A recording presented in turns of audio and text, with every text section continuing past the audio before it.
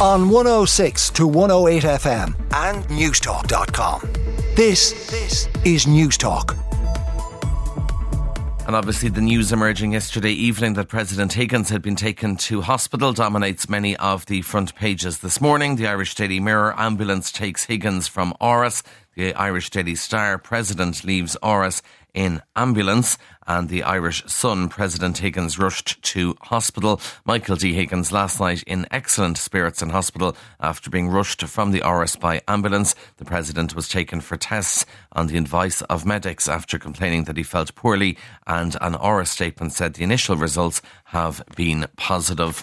Elsewhere, the front of the Irish Examiner says that the government is going to step up its efforts to house asylum seekers. How will they do it? Well, they're going to convert empty buildings and use prefabs in the coming months. This is according to the state's revised white paper. The Irish Examiner has learned that the new plan has been delayed for weeks as a result of coalition leaders seeking more concrete measures from Integration Minister Roderick O'Gorman. Apparently, Micheál Martin wanted short and medium solutions rather than a long-term approach. So the plan is expected to go to Cabinet within the next 3 weeks, and they're going to convert empty buildings and use prefabs and marquee-style units on state land there. The Irish Independent says that immigration is now moving centre stage in the election debate. Fianna Fáil is drawing up a new policy on immigration, and apparently this is the clearest sign yet that the topic is moving centre stage ahead of the local elections. And the main parties in Leinster House, according to the Indo, have been struggling with the issue. Now Micheál Martin has tasked a Dublin TD to oversee the development of a Fianna Fáil policy on immigration, and that policy will stand independent of government policy. So we're ramping up to the local elections with that. The Irish Daily Mail: Paschal Donoghue has hit out at the state's budgetary watchdog for criticising what it called fiscal gimmickry in the budget, and the ministers described this commentary as unwelcome and undermining. And essentially he's alleging that the Fiscal Advisory Council just wants front page headlines. So there's always tension between the government and the Fiscal Advisory Council. Even though it's supposed to advise the government, they don't often listen to the advice of the budget watchdog. And Paschal Donoghue is not happy. He's scathing of the watchdog, according to the Irish Daily Mail. The Irish Times on the front page says that the state Child and Family Agency TUSLA has cut ties with two companies that had been providing emergency accommodation for vulnerable children in care due to concerns over standards. Really disturbing stories emerging. TUSLA's had to stop placing children with one large provider of accommodation for children in care after it was found to have put young people at risk by failing to carry out proper background checks on staff. And now it emerges that TUSLA has cut ties with two emergency childcare providers. And, you know, particularly in a country that has such an awful past in how we treat children, that is quite disturbing that it's still going on in 2024. Inside the papers, if you're looking for a mortgage, you're going to need to borrow more money. Rising house prices are forcing first-time buyers to borrow more to afford a home.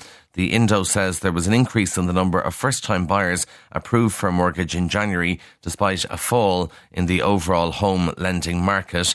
And you're going to need to borrow an extra €14,500 to secure a home because property prices are surging. So that's obviously quite upsetting for first-time buyers trying to get a foot on the property ladder in this particular market. The Irish Examiner tells us about the lack of people wearing seatbelts, and in particular this is to do with crash victims. Almost 250 people who died in road crashes in the last 10 years were not wearing a seatbelt. This is data from the Irish Road Traffic Collision Database, compiled using records from Gardaí, and it found that an average of 24 drivers or passengers each year who died on our roads were found to not have been wearing a seatbelt at the time of the crash. The figures were given to Aontú leader Peadar Tóibín, and he actually gives his own personal experience here. He says, I was in a very serious accident in 2016 in a vehicle which was shunted 10 metres down the road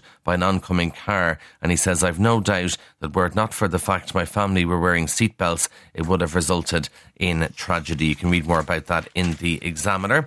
We told you yesterday for the lineup for Celebrity Big Brother, which includes Louis Walsh and Sharon Osbourne. Today, the Mirror tells us that they have been sent for respect and inclusion training. They're obviously terrified of what Louis and Sharon are going to say when they're in the Big Brother house. They're renowned for causing trouble because of their comments and behaviour during the X Factor, and now ITV has increased its duty of care measures, and their training will have reinforced what's deemed an appropriate use of language and acceptable behaviour before the series starts on Monday. Of course, they can go for all the training they want, so there's no guarantee that they'll learn from it, so God knows what they'll say in the Big Brother house. But right now, they're undergoing respect and inclusion training. A couple of final stories for you. One comes from The Telegraph, and this is real money. You know about people who are millionaires or whatever. This is proper money.